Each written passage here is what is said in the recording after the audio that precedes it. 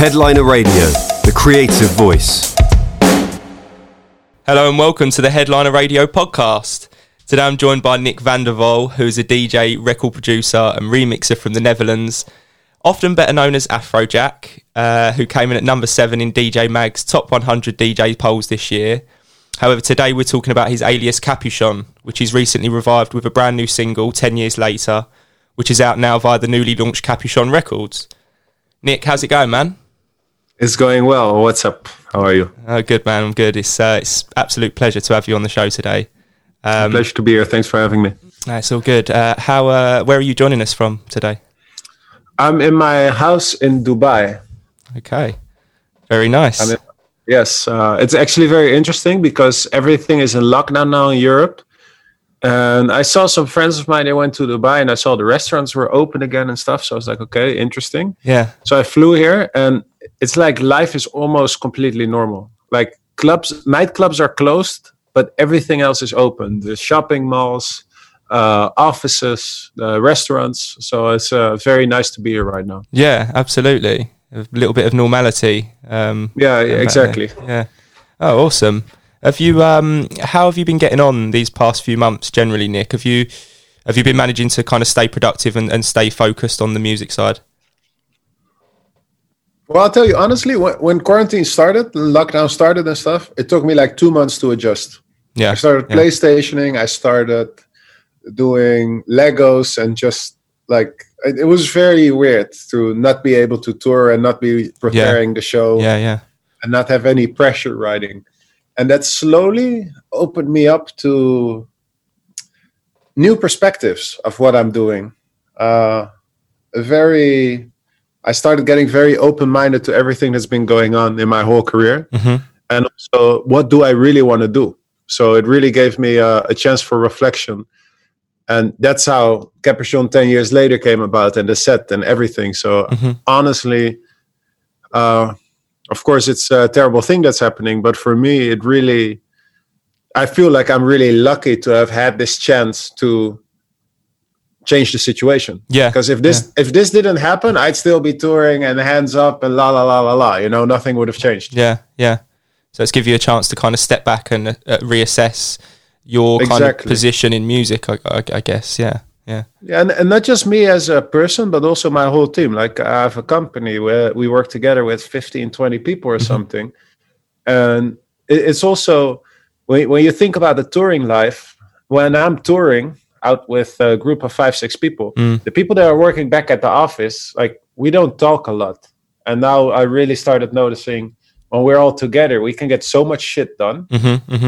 So it really pointed me more in the direction for the future of being more involved with the team and trying to do bigger and newer things and being more innovative, you know, instead of just recycling the formula of success that we've been lucky to have, but to also make it challenging and make it new. And for me, the challenge of starting Capuchon is a lot more special and interesting than getting yet another headline slot at EDC, which I'm, of course, very thankful for, and it's an amazing experience. Yeah.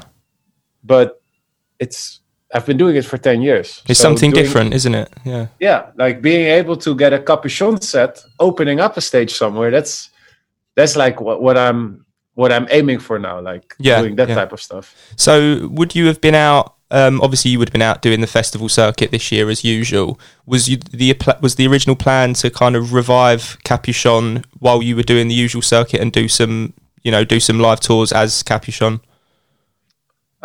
Yes, but it was very, very minimum based, you know, like we already had the idea to do this for a while and it was already building a little bit. Yeah. But we didn't really have time to give it real focus. Okay. And now we do, because like the Afrojack brand is doing okay. The music is doing okay. I'm having fun with it. We're releasing it. There's no pressure.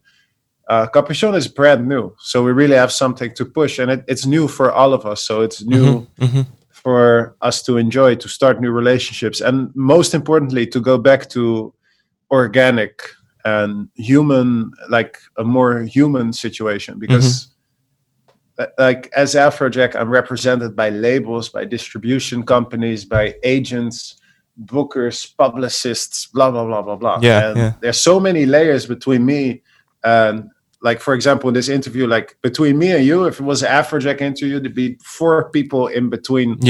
Set the shit up, 5 people. Mm-hmm. And with Capuchon, I'm really noticing it's like back to the roots and back to how I started when I released my first single. Back like 15 years ago, that it's about human relationships and growing together. And I think that makes it really exciting now. Is it quite nice for you to be getting back to that kind of way of working, especially? Absolutely. And it also made me change my entire vision about how everything was going with Afrojack. And it's very, very dangerous, but fuck it. But like, we're really thinking about staying away from the big companies and just doing shit independently again, just because it's more fun. And of course, there's a risk you're going to get less radio play and less hits and less Spotify playlists, but at least it's real and it's between humans. You know, I don't want to be part of a deal anymore. Like, you have a lot of deals, like how back when U2 uploaded their album for free to the new iPhone, the new iTunes, like that type of stuff. That happens in the music industry all the time. And even if it's a small thing, or like for 100,000 plays on Spotify, or these group of playlists, and you buy in some advertisements, that's like an industry thing. And I think also, if you look at social media, people are getting smarter and they're seeing through that shit all the time. So I think this is a great chance for everyone to reassess who they are, reassess how they represent themselves, and do it. You know? Just go with it, or stay in the industry. That's also an option. But people are smart, so I don't think that's gonna stay alive that long. No, I think you're right. It's obviously it's a risk taking that leap sort of into the unknown, as it were. But it's something that artists are doing a lot. They're using this time to focus on the music, you know, get back in the studio and kind of just reevaluate why they got into music in the first place, I guess. And it's like you say, it's all about the people and collaboration. I have to say, I'm not the only one that's doing it. I also saw David, for example, he did the Jack Black thing, but he also applied that Jack Black technique of going back to the roots and going back to relationships. He applied that to like his main brand, David Guetta, by releasing a song on Musical Freedom, which is Tiesto's label. So like, from an industry perspective, he's releasing a song, he's selling the master to a competitor's label. It's like, it's not necessary, but it's fun, you know, like it's fun. You can celebrate together, you can celebrate music together. Absolutely. I honestly think this break, even though it's hurting a lot of people financially, especially the up and coming DJs, I think for the industry, it's a really healthy reassessment. And when parties start again, maybe we're not going to make as much money as we used to, but I think the passion is going to be at an all-time high. I think the passion is going to be at a level it's never been this high. Everyone's going to go crazy. It's certainly going to be. Like, we were forced to reinvent ourselves, all of us, the labels, the blogs, the how you say, the magazines. So that's why we're doing this podcast, you know. Like, we're all reinventing ourselves. Absolutely. And I hope it's for the better. I think it's for the better. As long as you stay true to yourself, it's always going to be for the better. I know, I think so. And I see a lot of people like pulling together a lot more now. You know, it's definitely off the back of everything that's happening this year. People are definitely kind of pulling together a lot more. There's a lot more unity, I think. And when we come out of this, like you say, when we get back to live gigs, the passion's just going to be through the roof, I think, because, you know, just getting back in a crowd with people, like, people haven't been in crowds for so long. It's just like it's going to be very strange, but so I had it at my wedding with my wife. You got married this year, right? Yeah, we got congratulations. Married 6th of September. Thank you. In Lake Como, and this was right before they started locking stuff down again. So everyone got tested. They all flew there. I think we had about 100 people, and we had a dinner. It was like a sit-down dinner, and we had a band playing.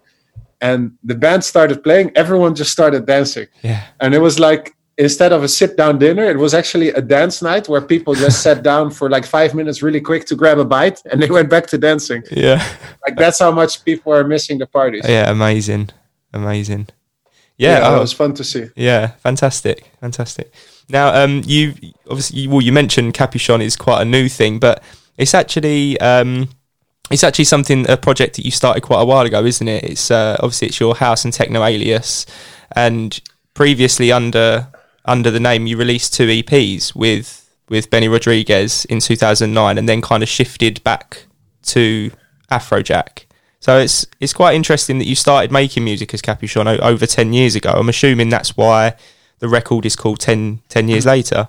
Exactly. The reason it's called 10 years later is because the last record I released is about 10 years ago. I don't remember how long, but probably something like that, maybe more. But when I started DJing, before I was like getting known, and even when I started as Afrojack back in 2007, I was always in the warm-up slot. So I always learned to play house and play more deep tech house. And in Holland, this was the whole range. You had eclectic music, which was a mix of hip-hop and a little bit commercial tech house, like what you see in America a little bit now. Yeah. And then the other side was full-on techno and deep house. And I was always in that genre. So I was always warming up at 123, 124 BPM. And I was always playing alongside techno-ish DJs.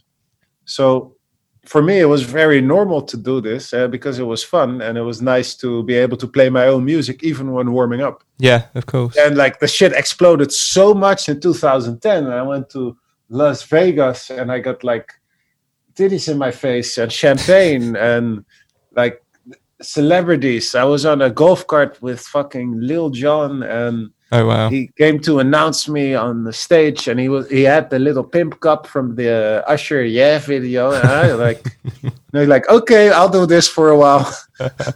So basically that happened, and then I've never been able to really pay attention to it until about 2-3 years ago, when I started making the actual music again. Yeah. Actually, the song that's coming out now, I think I made about a year ago already, or 2 years ago. Okay, so it's been in the pipeline for a while then, yeah. Well, the music's been coming, but I never really had the time to properly release it or set up the label. Like, I think we had the logo for about a year, but I've been so distracted with touring. And like, you have to imagine all the labels and your companies and the partner companies that are making money off the brand. They're like, this fucking Capuchon shit. You need to focus on Afrojack. That's the big thing because that's what they make money off. Of course, yeah. So you constantly get pressured to pay attention to what is important to them.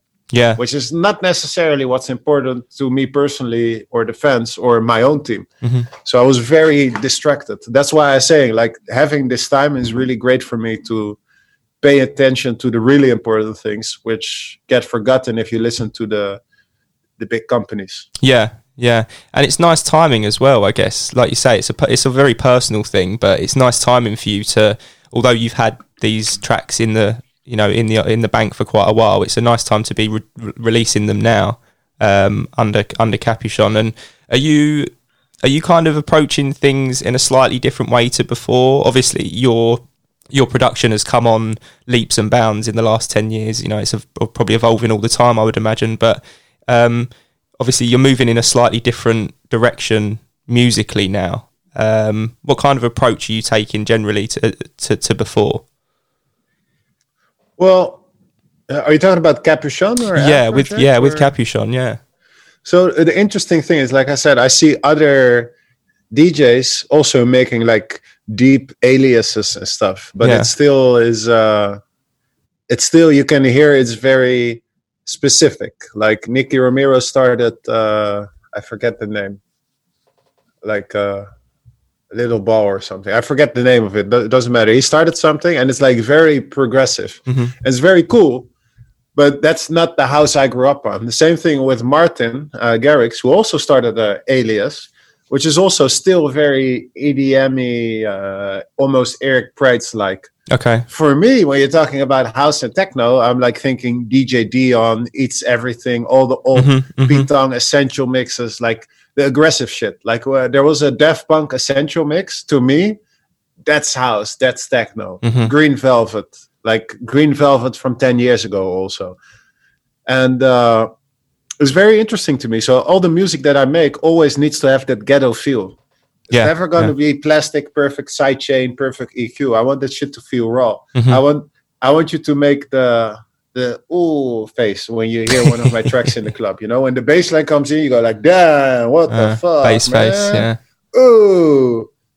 Yeah. That's what I'm going for with Capuchon. Everything needs to be like that. Yeah, I like that. Now, obviously, you're also launching. You've launched Capuchon Records, your own label, and we've touched on this briefly already about having the kind of freedom in your music, working independently in that way. Was it, launching the label? Was it a case of wanting to kind of solidify the identity of Capuchon and really just sort of so that the project was just like ready to go in that sense? Yes, but the whole main thing why I called Capuchon Records is because I don't want Capuchon to be just another alias. For me, I wanted to serve as a reminder to sticking to your roots, sticking to relationships. So when I said Capuchon Records, the idea with Capuchon Records is to release anything I think is cool. So we're not going to be dependent on Spotify playlists. We're not going to be dependent on Beatport success. That is not the definition of success. The definition of success is being able to enjoy music together.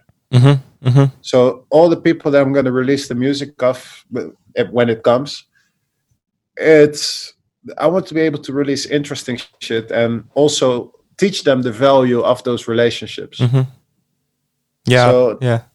That's also why there's no Instagram for Capuchon. There's Instagram for Capuchon Records. Yeah. But I'm not going to treat Capuchon as a brand ever. It's purely about the music for Okay. It's about the music. It's about the relationships. So for me, the only thing we're going to do with Capuchon when it's about promotion, it's not about the promotion of my deep house side. It's about the fucking promotion of the feeling we get from attending house events. It's an interesting thing I was thinking about before when I was looking, I was watching my set to get in the vibe a little bit and to see, wow, did I do good or could I have done something better? And then I realized one thing. With house, all the communication is in music. Only music. There is no microphone. There is rarely a microphone.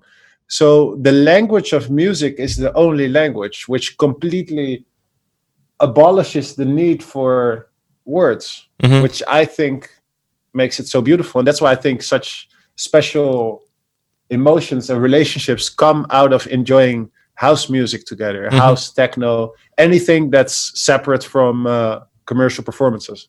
Like when you do an EDM set and there's an MC and you're playing pop records in between, it's more of trying to create a very entertaining show, but you're not going to get the spiritual connection that you get from 1 hour of straight music with no vocals. I mean, again, that's what we're trying to put down there. And that's also what I want to share with people, because a lot of the people that listen to my music never experienced what I experienced that made me want to be a DJ, that made me want to live in a nightclub.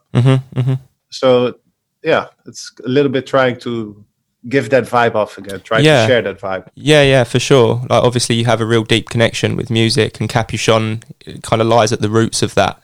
And it's just like trying to get back to that, I guess. I mean, you mentioned when you first started DJing. I mean, when you first started out, was it initially on the techno house side? Like, who were some of your early influences? You mentioned a few. So the first song I heard that made me go, "What the fuck is this? What is happening?" was Benny Benassi "Satisfaction," because it was there's a composition.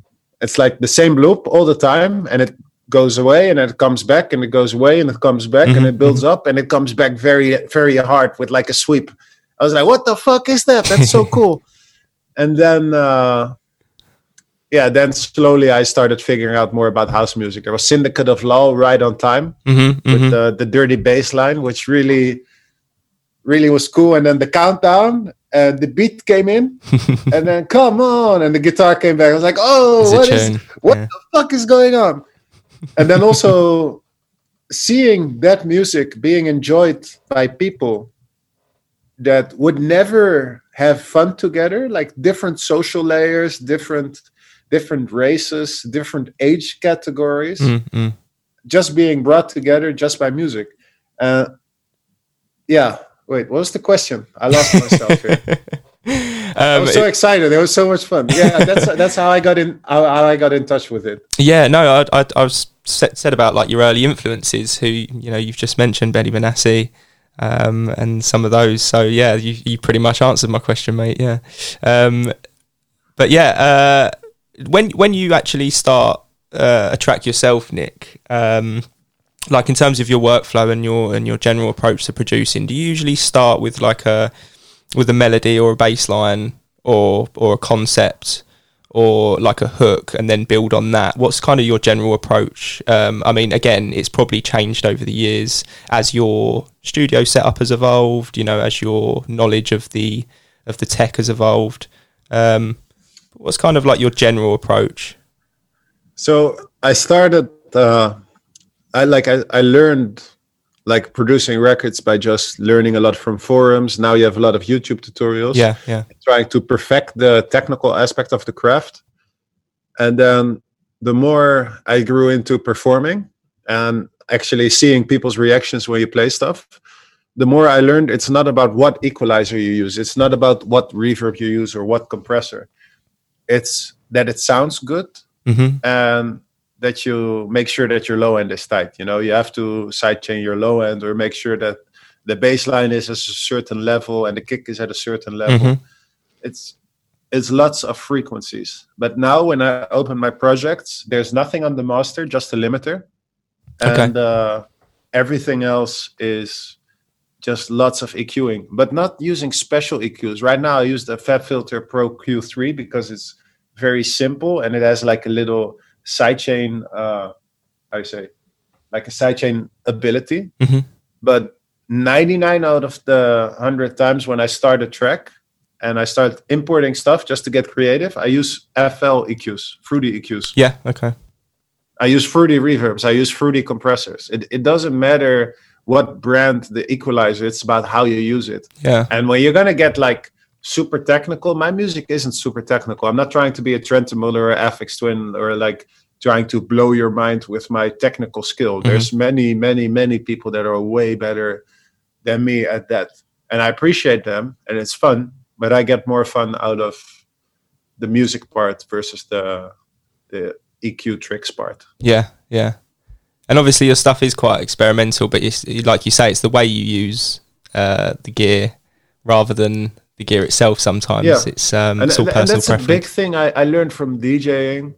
I had a lot of times, I spent so much time on making like a cool mix and a cool trick with the mix. And then you play it and no one fucking cares. But then you play a shitty mix song, but they like the hook. And then it's a monster. And everyone goes like, oh shit, what is this sound? Yeah. Or like, I pooped it out in 20 minutes. And then the shit you spent 6 hours you got on, no one cares about. Yeah. So at one point I was like, okay, well, it's not what I'm going to do for my life. I don't have enough fun doing EQs and compressor and stuff. I have more fun making stuff that gets a reaction out of people. Yeah, for sure. Now, I actually want to play one of your tracks. I want to play 10 Years Later, funnily enough, for our listeners, if that's okay. Just to give a taste of what we can expect from Capuchon. So I'll be back to you in a sec, Nick.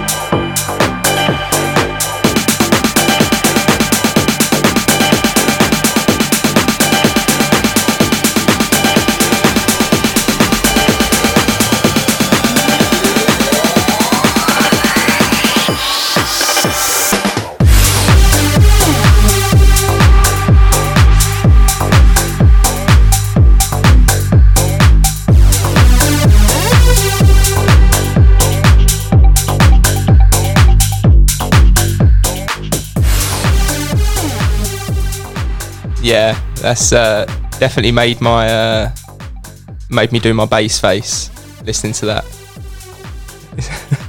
That's the idea. No, it's got a sick bass line, man, and that drop was a really nice drop. And it's kind of quite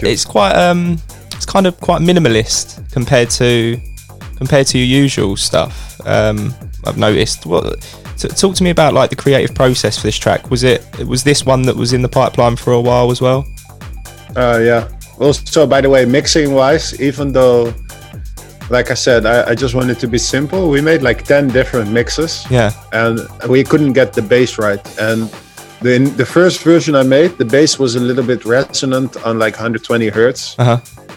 And like we tried to fix it and then we never worked it out. So after 10 new versions, I went back to the first version and just retried from there. Okay. Got the resonance out and then that became the master. But the process about this track, I think it was just, I was DJing and I was like thinking what would be cool to fit in this set and what could I do that no one's really doing right now. And the thing is, with all those Fisher and Chris Lake records would have the same arrangement. Yeah, they always have like hidden sub basses, like the bass is always in the back, it's not the theme. And yeah, I just made this bass and I thought, okay, just brought it right to the front. Like, yeah, it's nice, very nice. Now and I thought the whistle was cool. There was like a super big record 4 years ago in the like EDM scene called Whistle or Blow My Whistle. I forget who made it. And it was actually a Venga Boys mashup, and it used to make everyone go like, oh shit. There's something really nostalgic about it. The whistle, like, yeah. So I thought, like, let's put it in. Also, by the way, a big inspiration is Bon Garçon Freak You, the instrumental. Okay. I think it's the Full Intention dub. Okay. Can you Google that? Bon Garçon Freak You Full Intention. Yeah, Bon Garçon Freak You Full Intention dub mix. Okay. That record is also so fat mixed, and that also has a bass line which makes you go like, oh shit. Like, what the fuck? So I think that's the inspiration for this record. Okay. Yeah, I mean, it's a banger. It's definitely a banger, man. And you've had some pretty incredible collaborations over the years, of course. And this year was no exception. You did a track with Ali Brooke from Fifth Harmony, with Fedde Le Grand, Jeremiah, Say My Name. So you've been quite busy on that side as well. I mean, it's a bit of a loaded question, but have you got any kind of favourite collaborations? I have one very, very big like Afrojack record, which we've been sitting on for about a year. Yeah, but we haven't been able to figure out the right way to release it.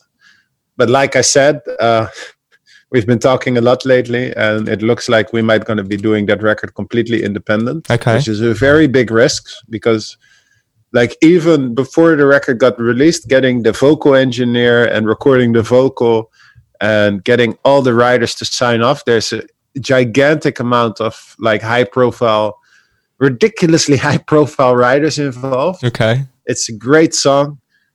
It's featuring a great artist. And I think we're just going to try to do this record ourselves. I'm very excited about it. It's the first Afrojack song like I'm excited about since All Night. Okay. No disrespect to some of the other songs I did this year. Yeah. But I do a lot of records that I'm like, okay, well, the label loves this. Okay. Or like, my mom loves this or the team loves this. I loved All Night, and I was playing the club mix of that for like 2 years before I released the song.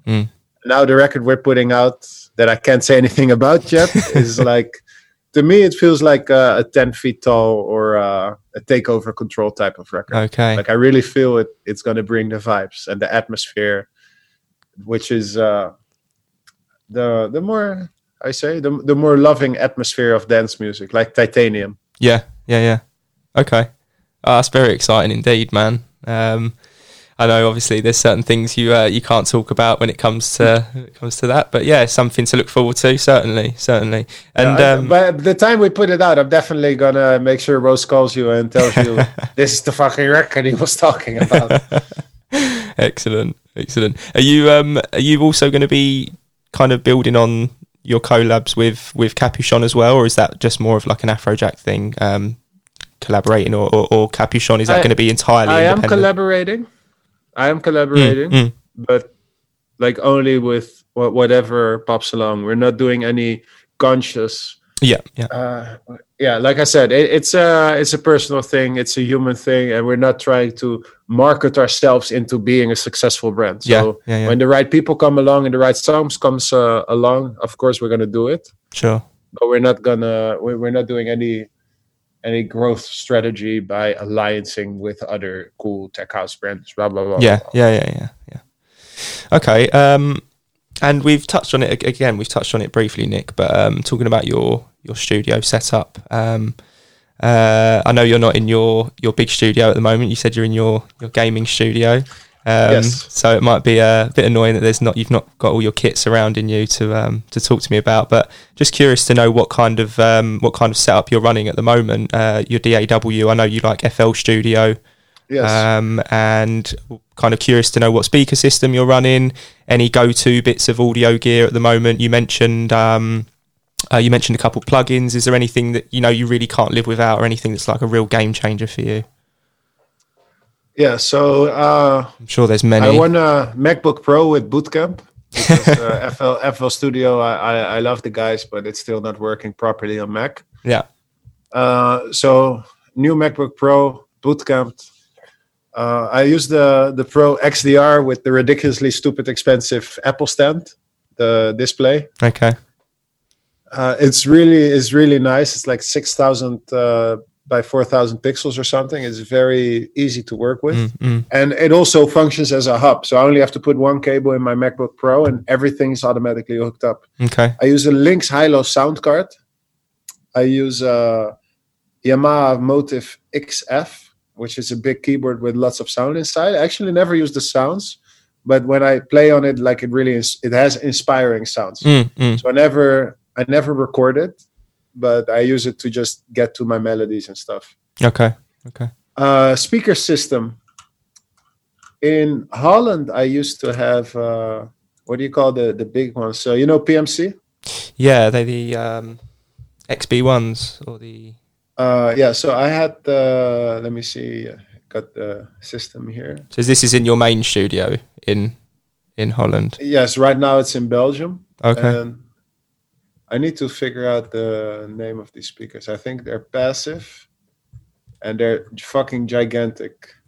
Yeah, I think... so here in Dubai I have the MB2S XBD. Okay. And then in Belgium I have... Of course, I use all the tiny ones as near fields.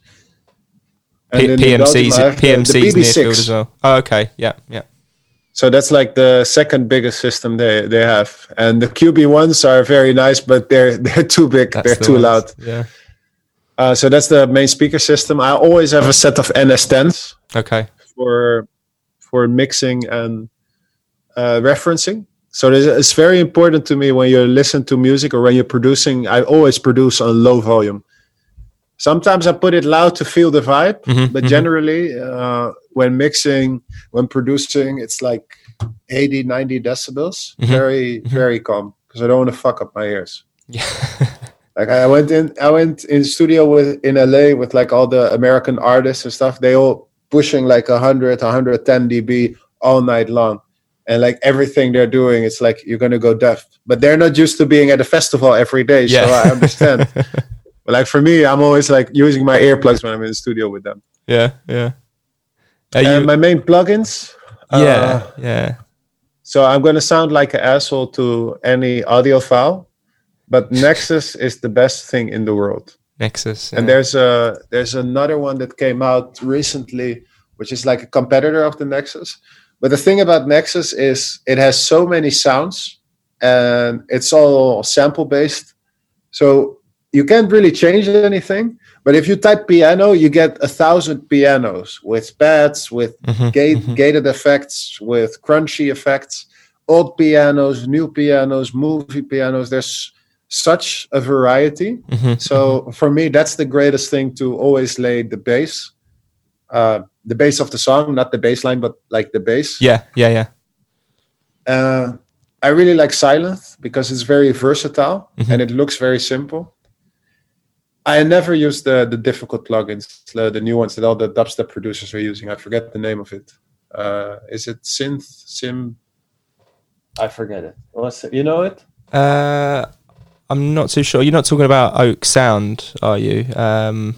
Soothe and Spiff. I don't know if you've used those. Soothe 2 and Spiff, like transient designers, but no. That's another thing I stay away from. There's this like little dynamic amplifier. I think it's a OTT or something. I stay the fuck away from it. It's the most terrible thing I can imagine. It's the opposite of compression. I actually try to always limit my sounds and try to have them not be too dynamic, so you can create a lot of dynamic rest in the song. Yeah. And the more dynamically relaxed the song is, the more aggressive you can go with melodies, difficult percussion, etc., etc. So I always try to take out the little peaks that you see. So it makes it easier mixing, more relaxed, and a more soothing dynamic experience versus making it dynamically aggressive. Yeah, and not too much EQ as well. You mentioned that earlier as well about a lot of EQ, but any EQ works. But I really like the FabFilter Pro Q3. Yeah, and I've been fighting with the FabFilter Pro L. I've been using it for a long time, but every time I just can't figure out the right preset. And before that, I used to always have a Waves L3 Ultra and a multi maximizer. Okay. I master, and that worked really nice. And you went, what did we say? FL Studio is your kind of, did you do most of your things in the box on there, FL? What? One more time? On FL Studio, is that the DAW you use? Yes, only FL Studio. I have Ableton. It has a great time stretching process inside. So that's great for making edits or trying to take a 60s song, which is completely offbeat, and get it exactly on the grid. Yeah. So it's great for edits. Okay. But I don't use it for production. Okay. And anyone that uses Logic or Pro Tools, I respect you guys, but it's too tedious for me. Yeah. Like FL Studio, I can work very, very quickly. Okay. I mean, it's personal preference, isn't it? When it comes down to it with your DAW, it's all about what's best for your workflow and what's the most kind of streamlined thing for you. I agree. Yeah, I agree. It's like if you're used to driving an Audi, then like you know where all the buttons are. If you're used to trying BMW, you know where all the buttons are. And then if you switch cars, you're like, what the fuck is going on? Yeah, absolutely. Do you remember, Nick, your very first studio setup? What kind of? I mean, yes, might be. Yeah, like, do you remember the first sort of bits of kit that you got your hands on? And I think there's a picture floating around on the internet of it somewhere. I had my mom's stereo hi-fi system. Yeah. Which she wanted to sell, and I convinced her to keep it with two big speakers, very crappy, like, you know, like the standard commercial hi-fi system. Yeah. One big CRT monitor. And that was it. I had a MIDI controller, like a little Behringer keyboard, because they were the cheapest, but they always deliver the best what you can get for that money. Yeah. So even though I would never recommend anyone to buy anything from Behringer, if you have not so much money, they make stuff that will at least last you for 3 months and works properly. But it breaks really quickly. Okay. So keep that in the back of your mind. They also did the same thing with like DJ equipment. You have the DJM, of course, and they made the DJX, which was exactly the same, but it was like a quarter of the price, or less than a quarter of the price. And it also had effects, and it was very similar. The only shit thing is the faders were all cracking after 3 months. There's always something. That's what you get. Yeah. Now, in terms of is there any kind of do's and don'ts for, you know, we speak to a lot of aspiring and emerging talent, DJs, producers, of all kind of levels really in the music industry. And I mean, you're one who's at the top of his game, and in in that sort of respect, is there any do's and don'ts, like advice that you'd give, any tips that you would give to up and coming DJs and producers who are looking to break through, or who are really looking to, like, you know, find their musical identity in production?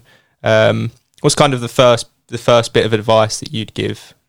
So the first thing I can tell you is don't be who you're not. Okay. Absolutely never be who you're not, because people smell it. Yeah. They see through it. They don't know that they're smart, but they're very smart. And then they might call it, oh no, this guy is a bad vibe. They're not going to be able to communicate it, but they smell it if you're full of shit. Yeah. So don't be full of shit, be real. But you have to learn the language.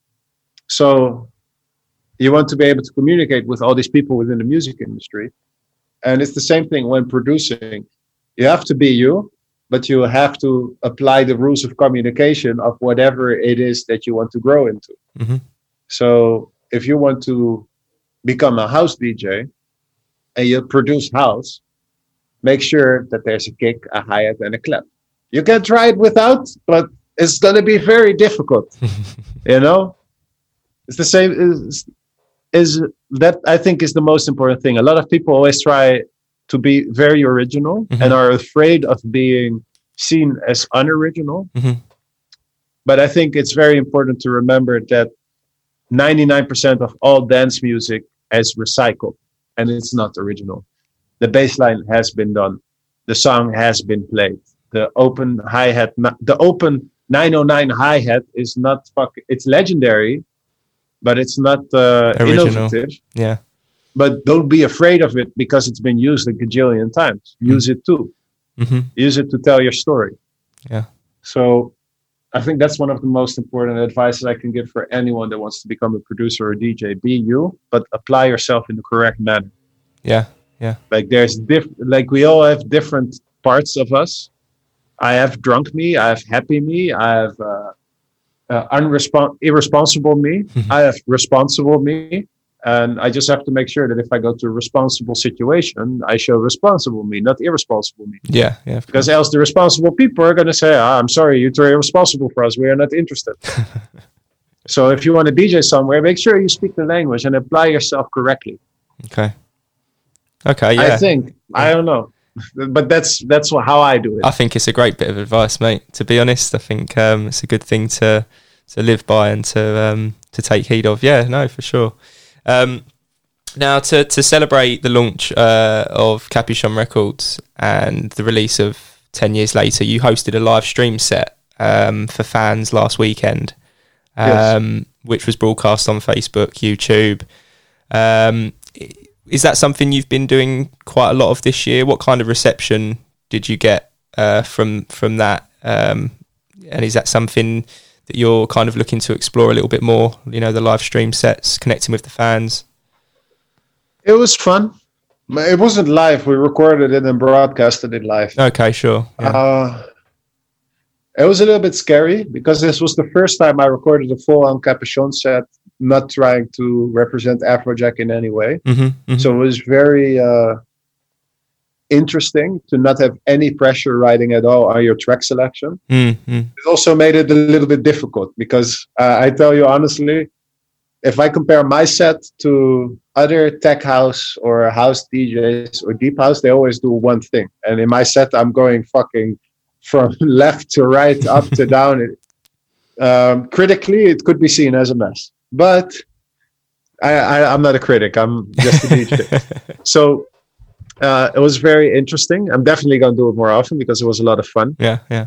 And I will definitely find my way as this goes along. But this was the first time I actually played a set without people, with no expectation and no pressure. It must have been nice. But the funny thing is, I did a DJ Mac set 2 months prior.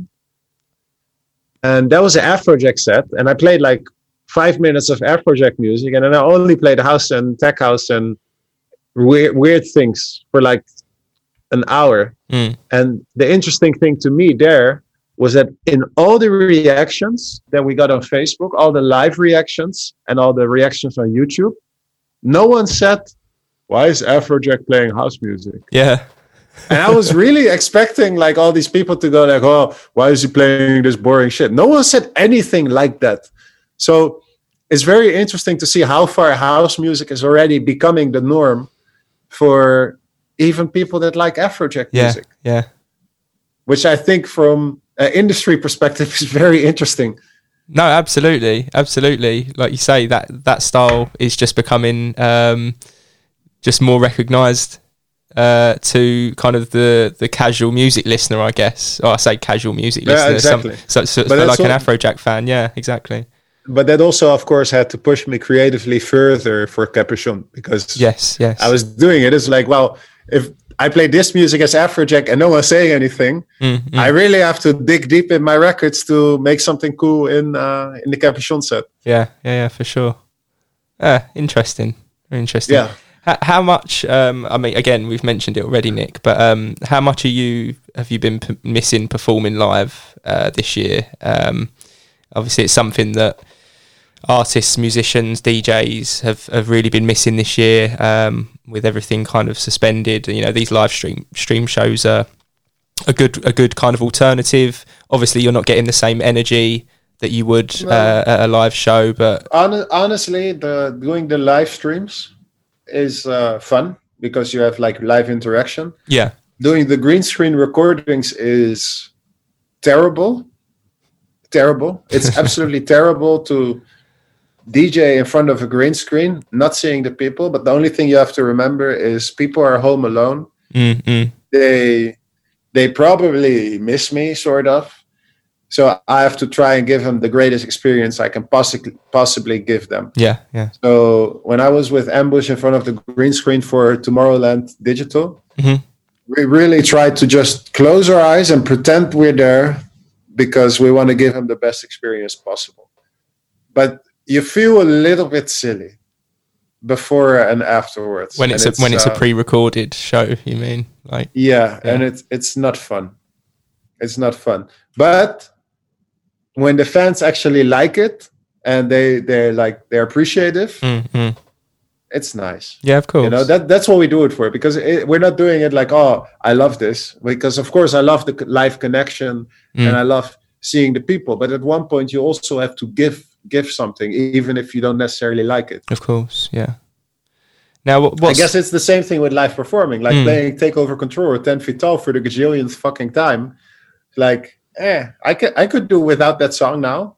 But the people that see you, they buy a ticket to see you, and they see you once in their whole life or in 5 years or 3 years. They want to hear fucking 10 Feet Tall. So it's your duty as an entertainer to entertain to the expected level of the person that buys a ticket for you. Yeah. You can also not do it, but then first, you're an asshole, and second, they probably never buy a ticket again.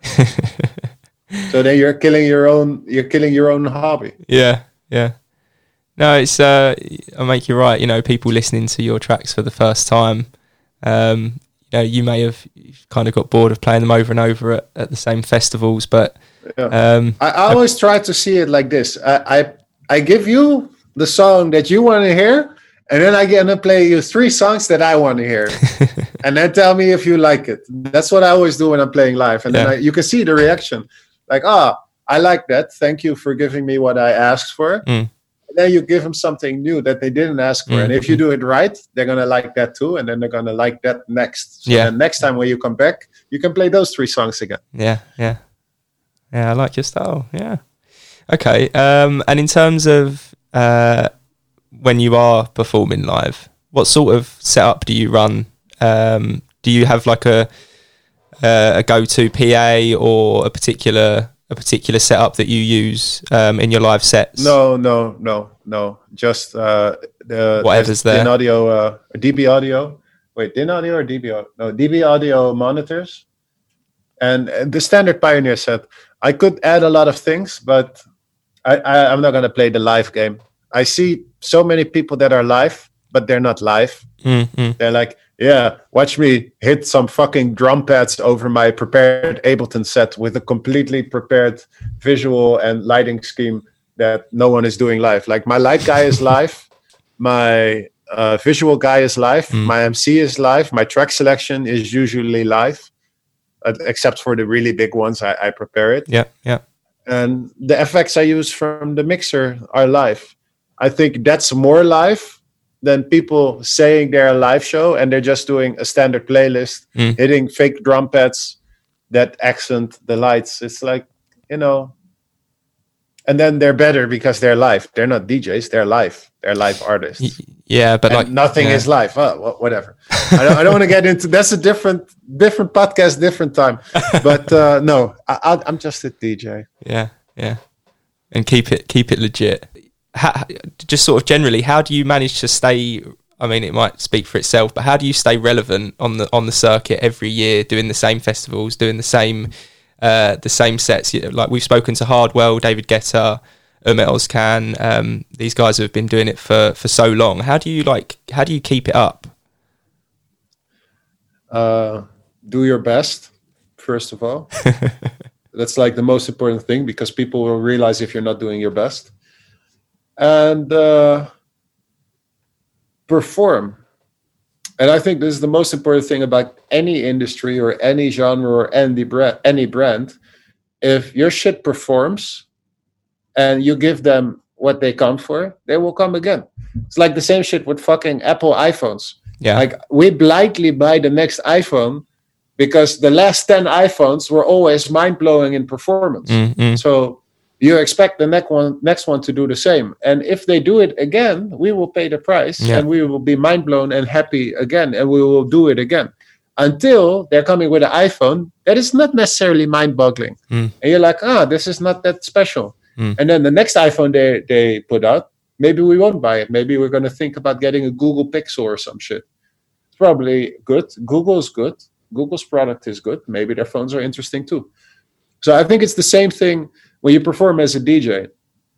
People come, they hear good shit about you. If you give them great shit, like I always try to make the sets legendary experiences. Yeah. I hope that's how they feel when we try to perform, but that's what we aim for.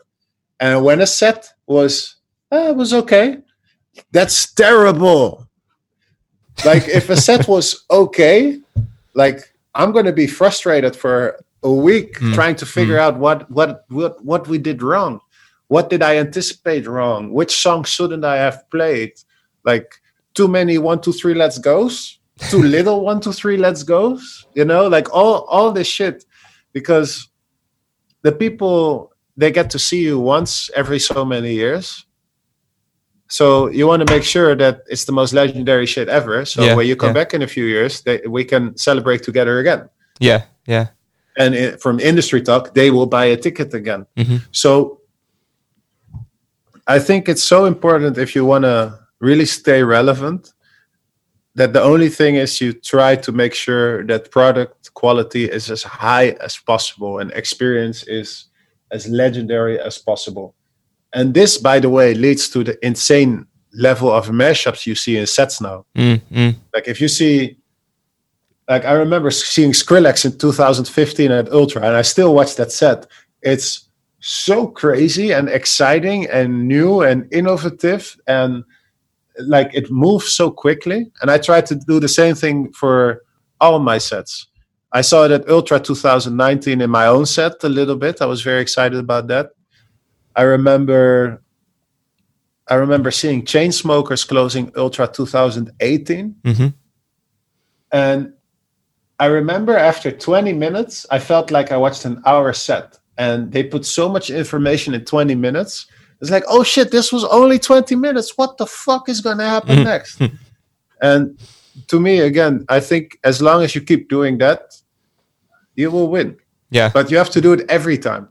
So every time I do an Ultra set, I start preparation in about December, January. Yeah. I remember Hardwell, he told me he already had finished his Ultra set in January, completely finished, visuals, game plan, track lists, even his MCQs for himself. Like, okay, at this point, I'm going to do the countdown. At this point, I'm going to do everybody fucking jump. Because you want to prepare yourself so you're not going to look repetitive. Because if you're not paying attention, it's very easy to use the everybody fucking jump 27 times in one set. Of course, yeah. Yeah. And it's not just a set that's a one-time thing. If it's a one-time thing, different story. It doesn't matter if you fuck up a little bit. This shit's going online. Everyone around the world will decide which artist they want to see, which artist they are interested in by their Ultra sets, by their Tomorrowland sets. So when you're talking about staying relevant, the only thing you can do is try to create the best quality experience you can. Keep it fresh. And you will be awarded accordingly. Yeah.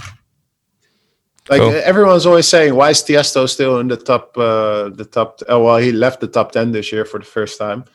But why is he there? Because his songs always good. He always releases hits. He has a hit song now called The Business.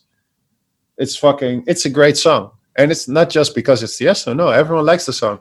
My mom says like, oh, you hear the new Tiesto song? I'm like, yes, mom, I heard it. I will try harder. You know, this is the situation. So if you make great songs and you deliver great performances, that's it. I'm sure mum loves your tracks too, man. It's all good. Yeah, but it's like, I wish she said that about my track. Hey, I heard you do a song on the radio. I really like it. Like, that never happens. It's only the fucking Tiesto song. What the fuck? No. I'm kidding. Oh dear. That's funny. But yeah, stay true to yourself. Keep it fresh. Is basically, the way forward, I'm guessing. And pay attention. Don't just think because you're working 16 hours towards something that you're working good. You have to work smart too. Pay attention to the industry. Follow IMS. Go to all the special little, what do you call it? The gatherings, the conventions. Look at what other DJs are doing. I watched almost every Ultra set and every EDC set and every Tomorrowland set online. I'm constantly looking what's going on in dance music. And who am I in this, you know? And I think, not just me, by the way, everyone that I know that's like at the top, David, Hartwell, Martin, Dimi and Mike, everyone does this. Like the head of Tomorrowland also watches all the EDC and Ultra videos. The head of Ultra watches all the Tomorrowland and EDC videos, you know? Like everyone is like seeing what's going on. How is our industry? What do the people want? And they're not thinking this like, how can we manipulate the people to give us more money? They're thinking, how can we give the best experience to people? Absolutely. And learn from each other to inform our decisions. Yeah. No, for sure. I think, before I let you go, Nick, what else is in the pipeline for Capuchon? Obviously, we've had you've been doing your live streams. You've had the release of the single. Are you going to be continuing to work on that stuff, or are you going to be like shifting the focus back to Afrojack more? What's kind of the game plan going into 2021?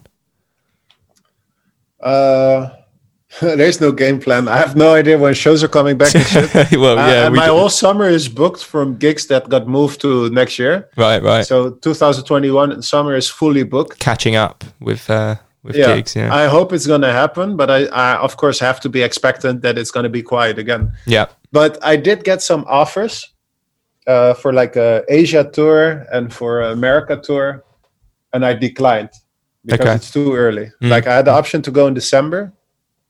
And you have to do 2 weeks quarantine and then stay in the country for 4 or 6 weeks and do touring to make it financially viable. Is the word, I think. Yeah. I don't want to do that because if I do that now, if I go to America now and I do a 4-week tour, it's going to be a 4-week tour of the same shit I was doing before Corona started. So I rather get the go ahead. Like, okay, from March we're back. Yeah. Okay, so let's sell tickets for March. Give me 3 months to prepare the most epic shit. So the day I hear we're gonna do it again is the day when I'm gonna start preparing. But then I still want to have a 3-month gap to get my whole team back. I haven't seen my light guy and my visual guy in fucking 3 months. Like, mad. We need to have dinner, sit down, and talk about what are we gonna do? How are we gonna shit on the rest of our industry? That's what. Not like negative, but like we want to kill the competition. Obviously. Every time we go to a festival, we always want everyone else to think, including all the other DJs, programmers, anyone on the thing. We want them to think like, what the fuck? Who are these people? It sounds like it sounds this like is not fair. No, you've obviously got an amazing team behind you, man, and I do. Yeah, which is great. It's great to have that support, and so obviously you've been keeping very busy this year. I love that you've been using this as a chance to really focus on Capuchon as a project, and I'm sure it's going to be great for you, kind of getting back to like we spoke about, getting back to kind of your real musical roots, and the techno stuff, which is really, it sounds like what you really kind of love doing. So yeah, and obviously let's keep our fingers crossed for when we can get back to some kind of normality in the new year, and you can start preparing for your next set. Definitely, which is I'm not going to be there from day one, but yeah. I definitely hope for everyone that day one comes as quick as possible, and I will join you 3 months after day one. Awesome. Nick, thanks so much for joining us on the Headliner Radio podcast, man. It's been amazing to thanks for having me to hear about everything you've got going on, and best of luck with thank you with music, and in the meantime, stay safe. We'll catch up soon, and you take care. Yes, thank you. By the way, I want to add one last thing. Yeah, please do. Doing this interview here in the gaming room inspired me to set up a full interview room, so I can always do this shit in high quality, because this is fun. Cool. This is a lot more fun than doing a email question list. Yeah. Thank you. I appreciate it. It has been fun, and it's been fascinating, Nick. Thanks again. Thank you. And you take care. We'll catch up soon. Yes, hope so. Thank you. Cheers, my friend. Bye now. Cheers. Headliner Radio, supporting the creative community.